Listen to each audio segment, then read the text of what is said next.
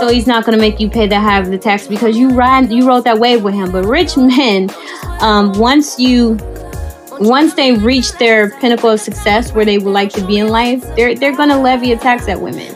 Now, when I say you can't just be who you want to be, I'm talking about these negative, nasty attitudes.